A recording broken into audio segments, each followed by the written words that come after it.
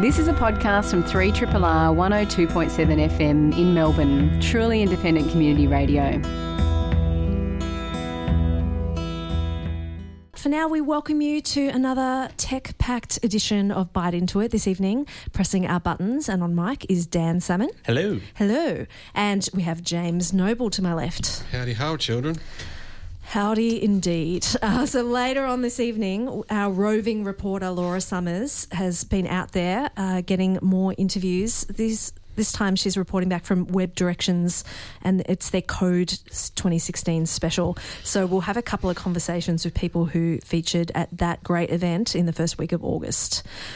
But before we get to that, time for some news.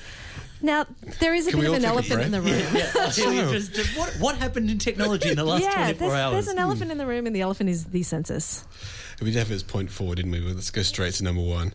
I was probably one of the... I'm assuming that most people in this building were a little bit more remiss to fill it out last night. So I didn't find out about it until I started looking at social media and everyone complaining about it on Facebook.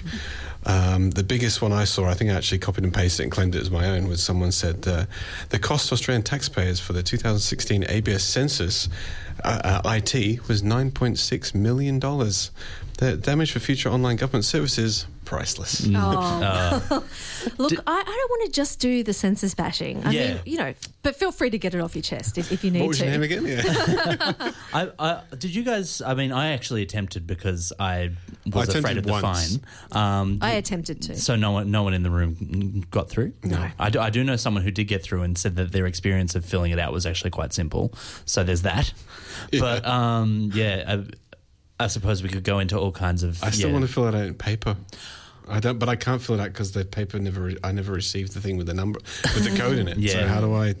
And then what, you're going to find me because you didn't send me a mail out? I want to get ahead of this because I think that sorry. something interesting about this story was how people who have criticised the way this census was going to be run have now started being attacked by the public servants and the ministers and things responsible for it running smoothly, who seem to be lashing out a bit at privacy advocates and at technology experts and saying, well, if you hadn't created such a negative atmosphere before the census, we wouldn't have been a target for a DDoS attack. Now, DDoS, denial of service attack, a distributed denial of service attack in this case.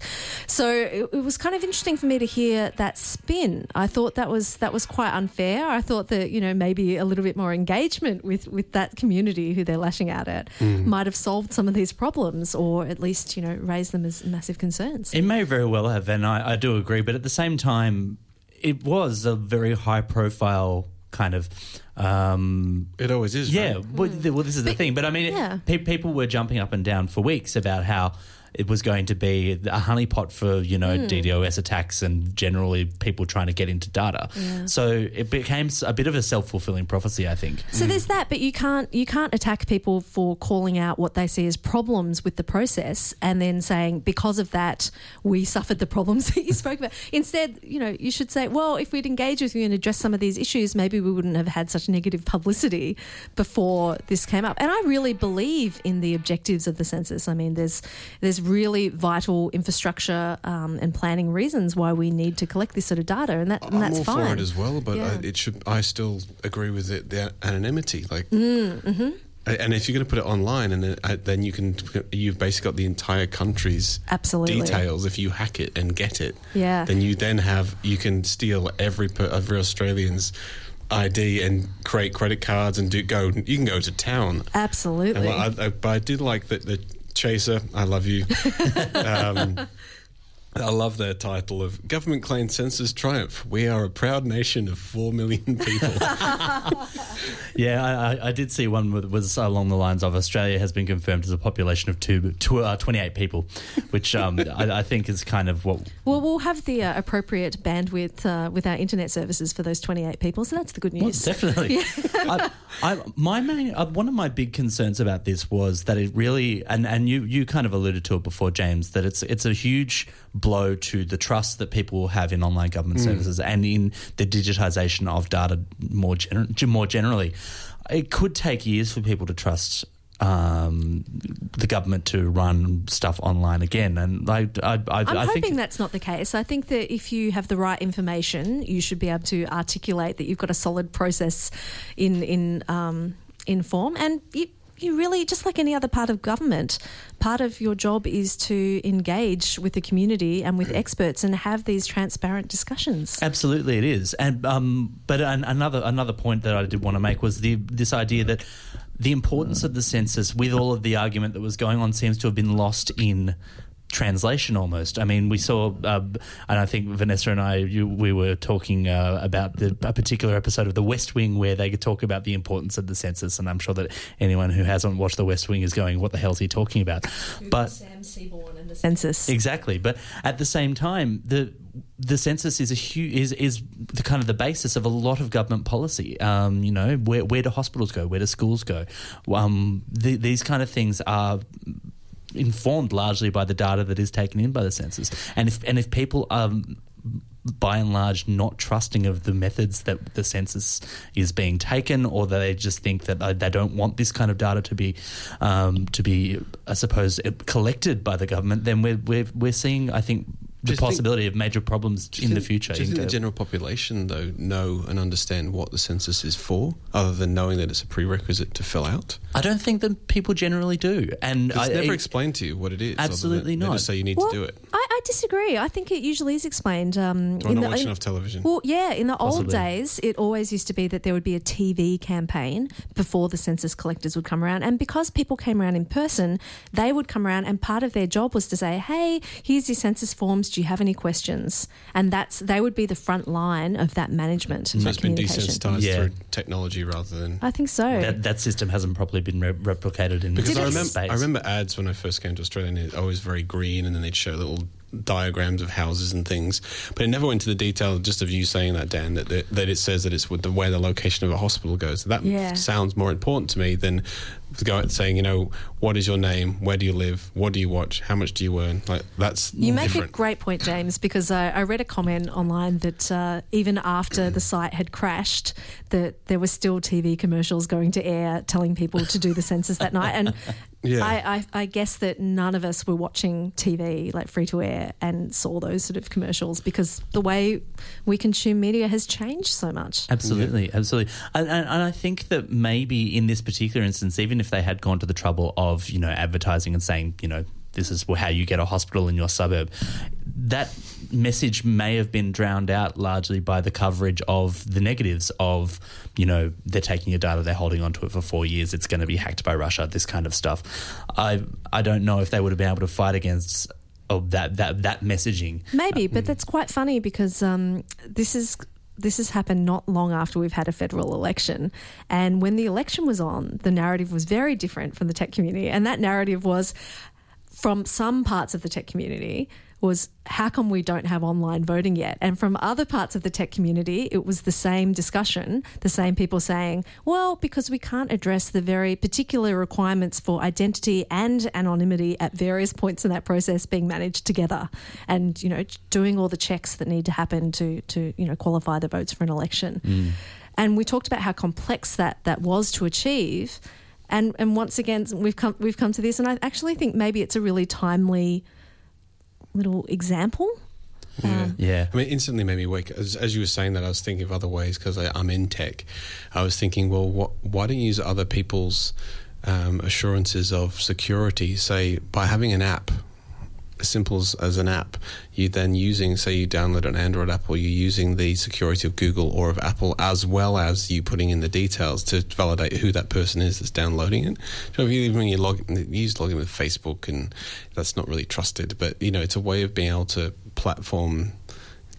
create another barrier of security to get access to that information. I guess then the issue is that whoever the gatekeeper is, though, might have a lot of data, unless they do. Well, I guess, Apple has a really great reputation for talking about how even we can't read your messages, so it can be done in a right way. Yeah. Can we use that as a segue? Let's do it. I think that's enough. People are censused out. In terms of Apple news, they've said that Australia's banks have been pose a security threat to their iPhones.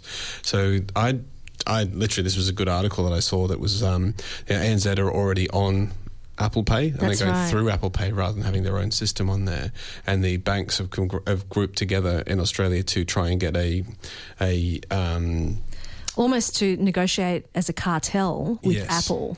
Yes, Yeah. and they are opposed to, obviously. Yeah, so they're going to the ACCC to get permission to negotiate collectively, because normally that would be considered anti-competitive. I mean, it's a pretty big deal. It's surprising that they thought to do that, and we all know that whenever an interest rate changes on a mortgage, that within half an hour all the other banks do exactly the same thing. So there's something going on anyway, but it's pretty obvious at that point if they're all grouping together and say, hey, let's try and push the largest company in the world to give us access to their sensors. Yeah, so a couple of weeks ago we had Cade on the show, and that was when the banks were just petitioning to negotiate together, and Cade gave some of his opinions on the two sides of this argument, and how Apple does its security quite well, and how it has some very real concerns about how banks might use things, and also on the other side talking about the sort of cuts and time differences in processing payments and that sort of thing,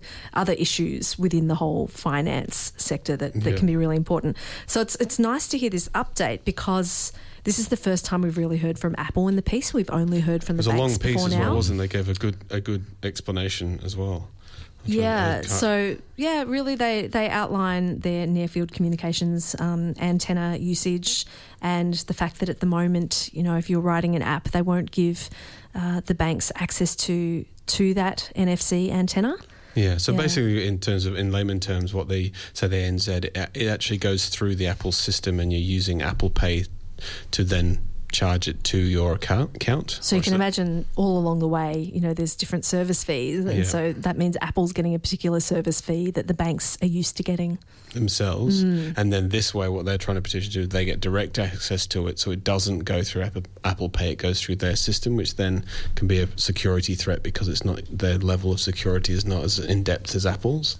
So that's kind of how it works. They're trying to sort of... And the way Apple talk about this is that, yes, it's inherently a disruptive technology, and that should be a good, healthy thing in a market, and that by taking their stance, they are hopefully encouraging the raising of these security standards. Yeah. It's a pretty interesting argument, yeah. And we're about to have a visit, an out-of-body experience with Laura Summers. She was at Web Directions Code earlier in the month, and this is a chat she's had with Stephanie Ruiz. Enjoy. I'm here chatting to Stephanie Ruiz, who is the principal developer for the Salesforce UI framework called Lightning Design System. She's also super cool, and she gave this great chat on Flexbox and how to spin it up and use it for practical layout problems today. So thanks for chatting to me, Stephanie. Oh, you're welcome. Good to be here. To start with, I'd like to know, what is the tech or digital thing that wakes you up in a cold sweat in the middle of the night? What things upset you, bother you, or make you worried about the future? Well, usually what keeps me awake is code bugs. And right now, our election that I read about on Twitter is really keeping me awake at night. And I do have a little problem with Pokemon Go knowing everything about you. So these are very different problems. Has Pokemon Go not solved that we want to access everything in your Google account thing yet? I have a lot of friends that play it. I look at the game and I think, I would probably love that, but I would probably, I haven't put it on my phone because I read about, all the stuff, and like you're running around and you're interacting with other people who are all playing the same game, and it creeped me out a little bit. On the other hand, I got addictive with Angry Birds, so I just am afraid that I would be like so ADD if I downloaded that to my phone. But outside the privacy issues, I would be like finding, Pokemon everywhere. But no, I don't think they've solved it. I don't. I really didn't know that, and I should probably go uninstall it from my phone. I will admit, I'm not really a gamer, but it's really addictive. You get started and it's hard to stop. If we put aside the election and the scary orange fearmonger that's happening there, tell me about your computer habits. Like, what is the first site you check when you open up your laptop in the morning? Twitter. Honestly, Twitter, I mean, I've been on there forever, since I think about 6 months after it started. And I actually got engaged there. Greg and I were the first Twitter engagement. Then we got married there a year and a half later. So we were the first full-on Twitter wedding. And when I started using Twitter, little by little, I just got over my RSS feed. I follow a very specific group of people that are either like people that I really respect in the tech industry, or people that I really respect about politics, or people that I really respect about health, information. Anything that I'm really into, I find those people that I can interact with. And so I don't really feel the need to use an RSS feed anymore. I go on there, I go through my feed, I find articles I want to read, and I get my info that way. So that's the first place I go. Yeah, Katie and I were just saying that we really miss Google Reader, and I don't think I've used an RSS feed reader since then. I don't think I have either. No. Coincidence? They really did. They killed it. What got you excited at the moment when you wake up in the morning? Like, what is the thing you want to go and hack on first thing? Oh, this is the saddest answer. My job is so busy that I do good to get any alone times. Any time that isn't works. I have been known to dream the way to solve a bug. Or I have been known also to dream what might solve the bug, but do it over and over and over and wake up and go, I didn't really do it. So my job is a little bit intense right now, and so sadly I don't have some fabulous open source project that I'm working on, or I would like that. I think that will happen someday. I actually got into what I'm doing, coding, front-end coding, because I love puzzles and detective work and research and figuring things out. And I think what I do uses that part of my brain so well that I don't really have a problem with not doing a lot of other exciting things, but I will someday do exciting things. It's totally fine. There's so much to do and so little time. And honestly, our jobs engage so much of our brains. I know that I spend a lot of my time, like my downtime or even shower time, thinking, oh, that's the way to solve that problem. Shower time is known to be one of the best times to solve problems because you're not thinking. Like, you can look at any psychology stuff. Exercising, like if you're jogging or walking or whatever, in the shower or sleeping at night, those are the times that actually will let your brain let go of things enough to actually solve things. That is actually a known fact. Fascinating. So stopping trying to worry that problem and letting it simmer in the back of your brain actually helps. Exactly that. Exactly. I love it. With regards to Twitter sharing information, one thing I'm always interested about in Twitter is that I find it simultaneously one of the most interesting places where people can share surprisingly in-depth ideas, and then also one of the shallowest places where people just rage at each other with all of the articulation of 3-year-olds. So true. And not only that, but we have a generation. I have 4 kids, 4 boys, from 18 to 27. And there is also something with that generation where they don't understand not oversharing on social media. And they will say things that, if they're not careful, will come back to haunt them when they go to get a job and, those kinds of things. As to myself, I think I have my own little brand of a filter that I use. I want to be very transparent, and I want to be a human. I do speak a lot, and I think I have almost 10,000 followers at this point, and I follow almost 1,000 people. I want to be authentic, and I want to be real, and I want to empower other women or other people entering our industry or that are dealing with issues that I've dealt with in my life, because I'm older than a lot of the young kids on Twitter, and I've already processed a lot of things, and I'm happy to share wisdom as an older person. But I find, especially being a woman in tech, I find there's a lot of attention put on that, and what do women need to do, and then women get attacked on Twitter ridiculously. And so you kind of walk that fine line between sharing too much personal information about where you are and what you're doing, and then what you think about something, because if you're not careful, you will end up with... So one time, I don't even know how this happened, but one time all of a sudden this guy started talking to me on Twitter, and he was painting me this giant picture. Yeah, you can't see my hands. I would say like 12 feet by 6 feet, giant thing in bright colors. And I started going through his tweet stream and then looking at his poetry and looking at all this stuff. And in the end, it was like, I'm not sure he was mentally too stable. So then you figure out, how do I not engage this person? I've got horrified jaw on the ground face. That's petrifying. It was. Did you block him? I didn't block him. I sort of waited to write it out and see what happened. And in the end, he posted all these pictures of the painting as he went through it.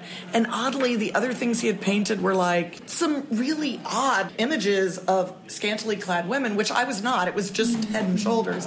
And in the end, I just sort of ignored it and kept a copy, and and then he did go away. But some women are not that lucky. I mean, some women are doxxed and publish their home address and end up saying horrible things and getting them persecuted. So I have been very tempted over the years, being a woman in tech and being a little older, in giving my views about women in tech, how we can attract more, why we don't have more, etc.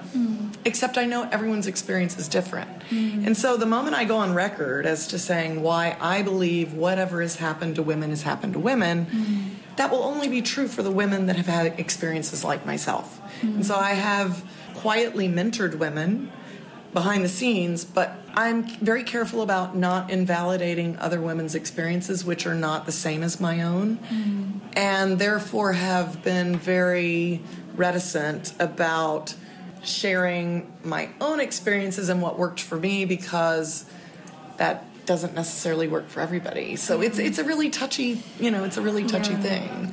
And Twitter, you can set off a rampage and a rant and people freak out. I feel like that's due to the anonymity.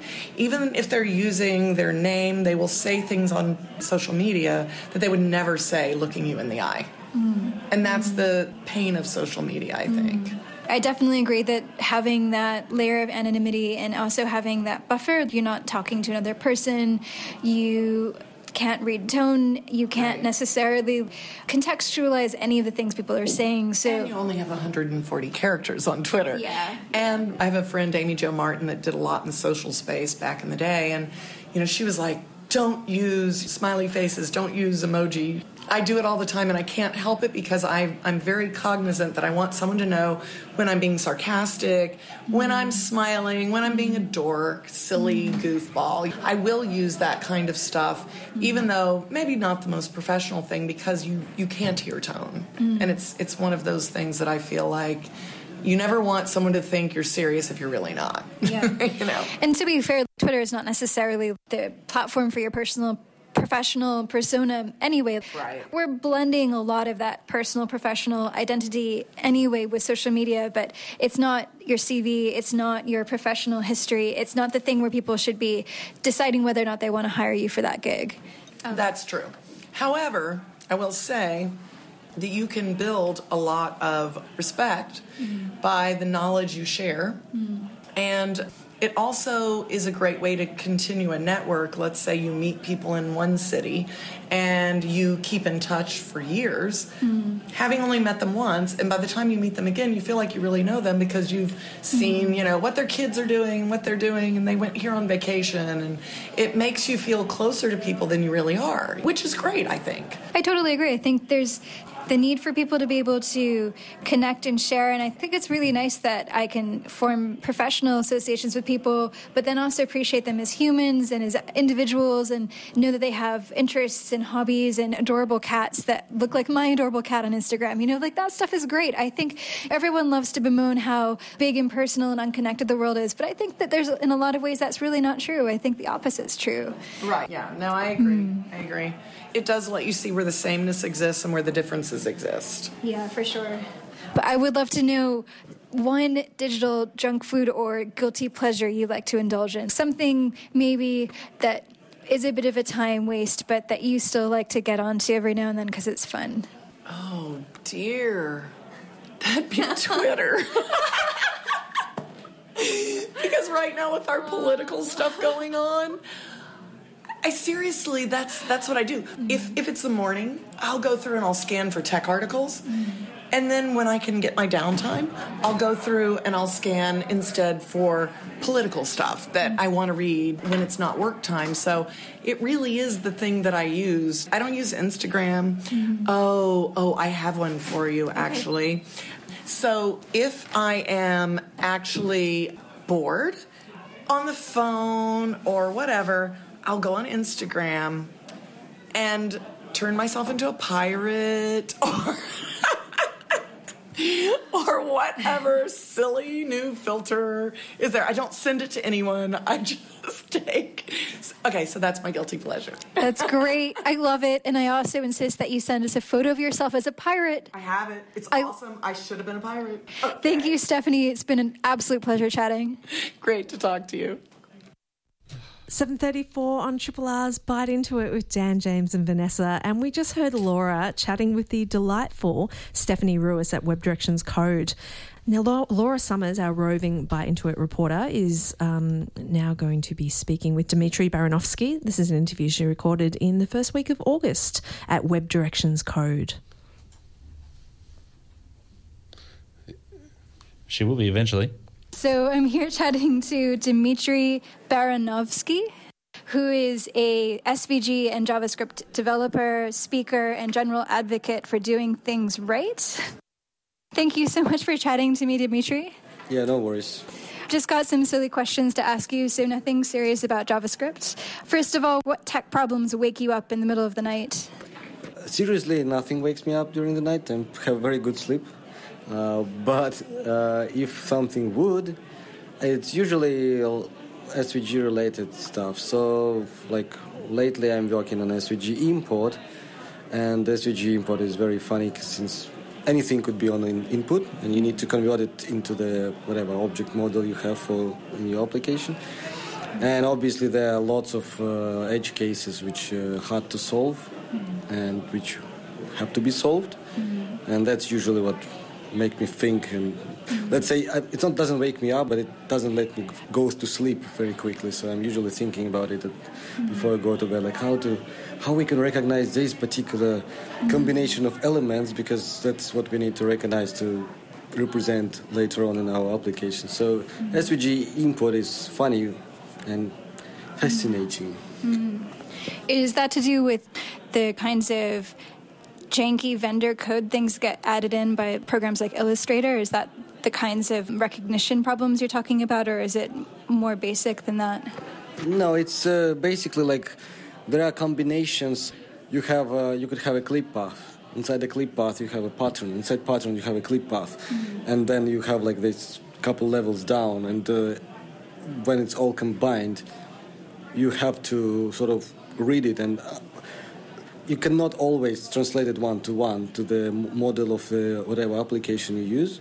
So when you're importing, you have to simplify things, but it should look the same. Well, in the perfect scenario, it should look the same. So in case of you have use element and it's referencing something, and use element creates its own viewport, but we don't have a use element or viewport, so we have to fake this by creating the clip path to clip all the area, to scale all the area. So it's getting like how to make sure that when user import SVG, no matter what's in there, it could be invalid SVG. We need to do all these error corrections as well. So like, it's a lots of interesting things in there, and yeah. Yep. So understanding what people are trying to give you in terms of the art and trying to make it consistent and not ruin their art by pulling it in or not losing some part of the detail. Yes. So it's the SVG you can get from any sources. They could be generated by Illustrator, they could be generated by Sketch, they could be generated by Illustrator and opened on Sketch and saved, or other way around, or then run through SVGO, then somebody open it up and mingle with the hands a bit, and then and doesn't matter what you have at the end, you expect the unexpected. You're ready for anything. And that's like when you do SVG export, it's much easier. You just, okay, I want to create SVG which looks nice, I have a model, now I need to represent it so it looks the same with SVG in the smallest amount of elements, so it will nice and compact. But when you're importing, people are crazy. They could be anything even more than anything. So no matter what, the graphical consistency should still prevail. So we should still have the same graphical concept, which is the same art, let's put it this way. And when I say art, because it's vector, we're not just talking about the way it looks, but it's also about its structure. So if it's 2 elements, we should have 2 elements, not 3 elements, not 4 elements, not 1 element. So it should be the same structures, as close as we can get, since difference in the models. We have different graphical modem in our application. Like Illustrator, for example, has 1 model. We have different model. SVG have 3rd model. Sometimes it's easy to move from one to another. Sometimes it's impossible. And you need to create 5 elements to represent one concept, which is just one thing. For example, shadow. Yes. It's very easy, like in CSS, just shadow. Well, you go to SVG, it's a filter, and it's not very straightforward filter to create a shadow for element.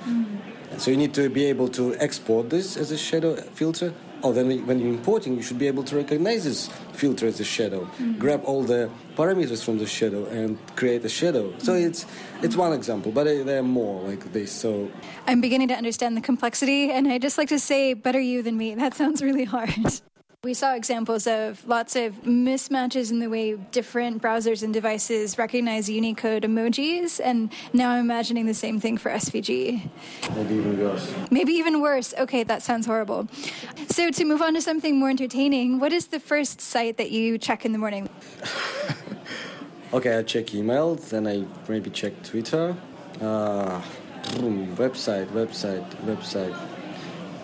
Website. I don't check any websites. That's absolutely fine. The answer is you don't like the internet so much. Which might make my next question a little bit hard. I was going to ask, what is your digital junk food? What's your guilty pleasure for watching stuff online or like websites that you like to read? But maybe the answer is not so many. It's YouTube. I'm watching YouTube, and I read some comics. I mean, comics, not the comics, but there are some nice web comics. So I surprisingly found some comics which are really deep and interesting, and I'm reading them. They have like releasing every week or every day, depends on where you read.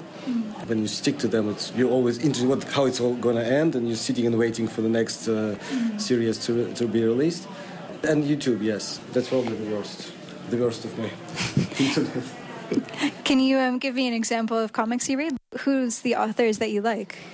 I don't remember the name of the author. I read just one comic. It's called Stay Still, Stand Silent. It's about some apocalyptical, futuristic thing, and it involves some magic, and it's fun, and it's entertaining, and they're like... It's very well drawn. Like it's not drawn like a comics. Each page basically drawn like the girl who is drawing it. She's very good, and it's basically everything looks like a picture which you want to put in a frame, put on the wall. It's very nicely done. So I came there because I like the pictures, and then I stick with the whole story behind the comics. And now I'm just curious how it's gonna end, because I don't know. If you release it every day except weekends, so I'm like. I think probably sitting there for half a year now, and I'm just curious how and when, because I want it to end soon, because I really want to know how it ends. That's pretty ambitious, releasing comics over that length of time. I wonder how she find the time to draw all this stuff, because it's very complicated drawings. There are like lots of shading and stuff. It's like very well done, and. I wonder, is story also does she knows how it's gonna end, or is she just making it up on the way? I don't know, but it's very well done, like not just in a graphical form, but also the way the story is going behind. It's very interesting concepts, and it's nice. It's nice. It sounds clever. It sounds like graphic novels that are more beautifully illustrated than your classic comics, and they tend to be a little bit more in depth. More like a full novel rather than, a short comic, but released online. It depends, I guess, from comic to comics. Like, I saw some terrible comics. And I was reading one comic before, and I liked it, but then I was trying to find some substitute, and I was looking for other, and I spend some time and I can't find anything. I was like, this is rubbish, it's not interesting and not well done. And then I stumbled over this one. I'm like, oh, this is beautiful, this is actually nice. What I like about it that it doesn't take so much time, because every day there is just one page, so I just check one page. It took me 5 minutes, and I'm done for today. So it doesn't... YouTube is worse, because you can go forever. You can spend all day on YouTube, basically. You can get lost in a click hole very easily. Yeah. Well, I'm only looking at YouTube. I'm watching some martial arts channels, martial arts as a hobby, and it's not something you can watch for too long. So I don't waste too much time, or I tend to believe that. I just installed a time tracking app on my laptop, and I've been using it to try and monitor my productive time versus my non-productive time. I don't entirely agree with its classifications about productivity, but I will say it's very eye-opening when you discover exactly how much time you spend on Twitter. I don't want to upset myself, to be honest. Very wise. One last question.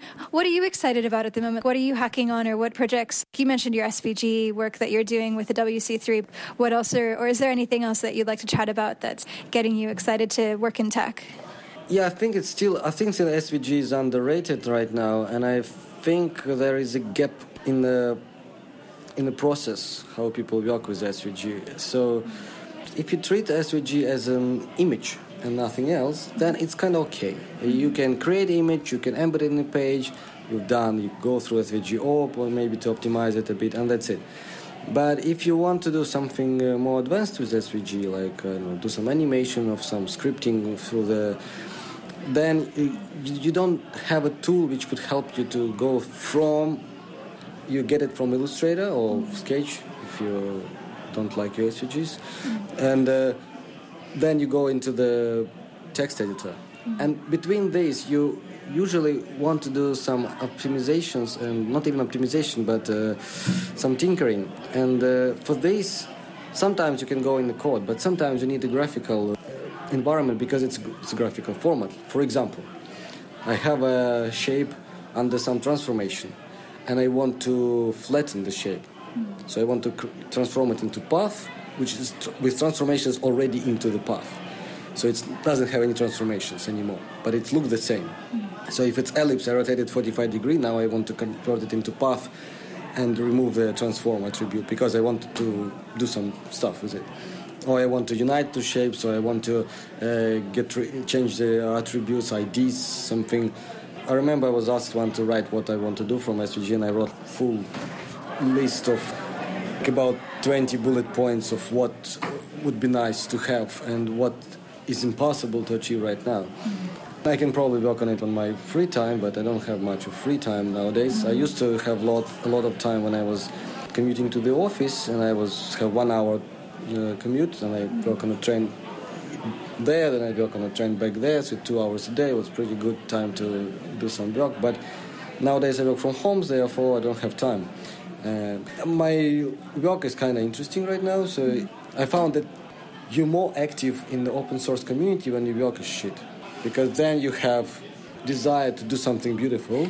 You maybe have an axe to grind a little bit. When your day-to-day job is actually interesting, give you satisfaction, then your sideways project go. And nowadays it's harder, but I really wish to fill the gap in the SVG process, and I think this gap is one of the reasons why we see not so many interesting usages of SVG, because SVG is more powerful than what we are using it for now. I'm happy we use it more than we used to use it before, but we still putting nails down with microscope. So there is more power in SVG than what we are using it for right now. So are you envisaging something like a code pen, like a playground online where people can play with parameters and write scripts to animate SVGs, or like an SDK? What kind of tool would you like to see in an ideal world? I want to see an app, maybe, be it web app or be it standalone app. Doesn't really matter. Maybe web app will be better, or maybe something Electron-based, something like that. Because I really want to be sure that what I see is exactly how it looks in the browser. I don't want to convert my SVG into some other model, because it's not about performance. Like most of the graphic editors, they can't be done in web technologies because of performance reasons. You want to be smooth. And so far, I don't know, even in Canvas it wouldn't be smooth enough. I want to be like web-based thing, and because you can go with some math to do this stuff. I mean, you can do all this stuff in Snap, basically, in Snap SVG, but you need to know what you're doing. Most people don't, so, and that shouldn't stop them from achieving the results. And it's like a chicken-egg problem, because people don't do it because they're no tool. They're no tool because nobody's doing it. And nobody wants to create a tool because, why? Because there's no nobody needs it. But nobody needs it because there is no tool. So I'm really looking for the tool to come. Well, that makes sense. And it can be hard to monetize tools where people are used to getting apps like this for free. So I can imagine it would be a hard sell to monetize it enough to make it a full-time business. Yes, but it could be an open source. And I wouldn't mind to invest some time on it, but I have 24 hours in a day. Yes, don't we all? Well, thank you so much for chatting to me, Dimitri. That was a bit of a ongoing ramble, but I really enjoyed it. It was great to chat. Happens to me all the time. Thank you. Oh, thank you, Laura Summers, and thank you, Dimitri Baranovsky. Great sense of humour there. You could really hear his passion, and I liked hearing that there's a certain single-mindedness maybe that you need when you're getting to details. 7:54 on Triple R. You're with Bite Into It with Dan, James and Vanessa for our final little bit. It's been great fun hearing those interviews from Web Directions Code. I hadn't been able to make it there, so it was great to hear from some of the talent after the fact. Another event that's coming up that you might want to catch a lot of talent at is DevWorld 2016, which is from the 29th to the 31st of August. It is Australia's longest running conference for OS X and iOS developers and designers. And it's returning to Melbourne for its 9th year. So it's a community that also welcomes tinkerers, artists and scientists. So it's kind of cool. There's lots of different pricing models, but if you register to become an Australian University Consortium student member, and the registration costs $50, then entry to the conference itself is free. Now that is a bargain in anyone's language, because otherwise tickets range from $100 to $550, depending on what your category of attendance is. So that's one we'll tweet out a link to, DevWorld 2016. Those of us, or those of you who may have kids that are rearing to go for school holidays coming up in the next few weeks, ACME have a program of all kinds of awesome creative workshops to keep the kids occupied, including Family Minecraft, Family Lego Robotics, Family Scratch Day, Massive Minecraft Movie, Young Coders, Advanced Young Coders, YouTube Stars. There's a whole lot of stuff for not just your kids, but for you as well. Head down to ACME. I thought the last one was YouTube Shiraz. I was kind of excited. That's what the parents are after, some YouTube Shiraz. That's not the sort of whining that they're talking about. Oh, man. So, weird news of the week. Dan, you've come up with gold this week. I don't know if it's gold, because personally, when I don't know about you guys, when I go to the supermarket and I'm wandering around, trying to find, I don't know, tortillas. yeah, the soft shell kind. Yeah. Where's the yellow part of the aisle? Exactly. All I'm thinking is, man, this music that I'm hearing is so awesome. All I want to do is to hear it at home. And now you can. Yes. Woolworths and Pandora have teamed up to launch an in-store radio stream. So that's not particularly new, but the exciting part is that Woolies are encouraging you to head home and tune in. I feel like we should be saying Woolworths and Pandora.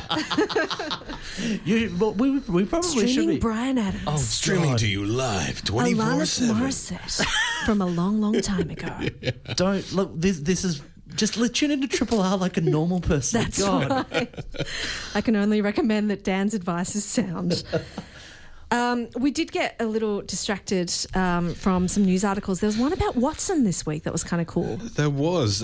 This is pretty cool. Like, it was Watson's correctly diagnosed a woman after doctors were stumped as to what was wrong with her. They initially thought that she had leukemia and couldn't figure out why the treatment wasn't working. So for those who aren't particularly au fait, what is Watson? Watson is a computer and sort of a computer algorithm that can analyze data, and it's trying to be an artificial intelligence effectively, which it kind of is, and it's self-learning. So the more information it receives, the better it gets at solving problems.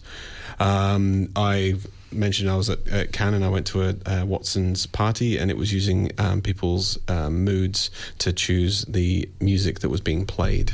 That is fraught. That with whole danger. methodology. Danger, Will Robinson. Watson wasn't smart enough to be able to work out that may not have actually been a good situation to be in. But back to the what they were doing with successfully, it was in Japan. They worked out, they thought it was a certain type of leukemia. They couldn't figure it out and diagnose it correctly because the treatment they were giving her wasn't working. So the University of Tokyo Institute of Medical Science decided to use the Watson information and use the patient's genetic data to come up to cross-reference it across 20 million oncological studies, if I can get that out of my mouth correctly, and it actually managed to diagnose and find the right type of rare leukemia that she suffered from, so that they could treat it. Which is amazing, right? Because you need qualifications to analyse those records, and humans don't have the time to go through that many records. So to be successful in building the smarts, matching comparisons to create. It's amazing. It's such an accomplishment. So when we were talking about this and we were on the ad break, I thought I'd quickly look up Watson, and because we weren't sure when it was first developed, and it was first developed in 2005. It was talked about in 2004, and someone else passed on it, and it debuted in 2000. Sorry, I'd say it this Australian way.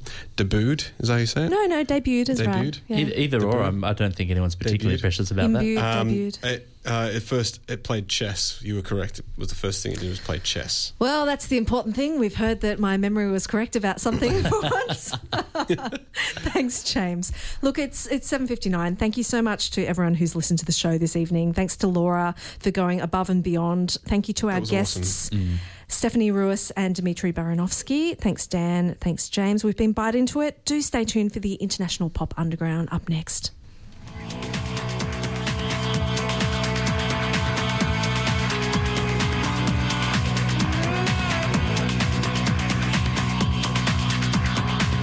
This has been a podcast from 3RRR 102.7 FM in Melbourne. Truly independent community radio. Want to hear more? Check out our website at rrr.org.au.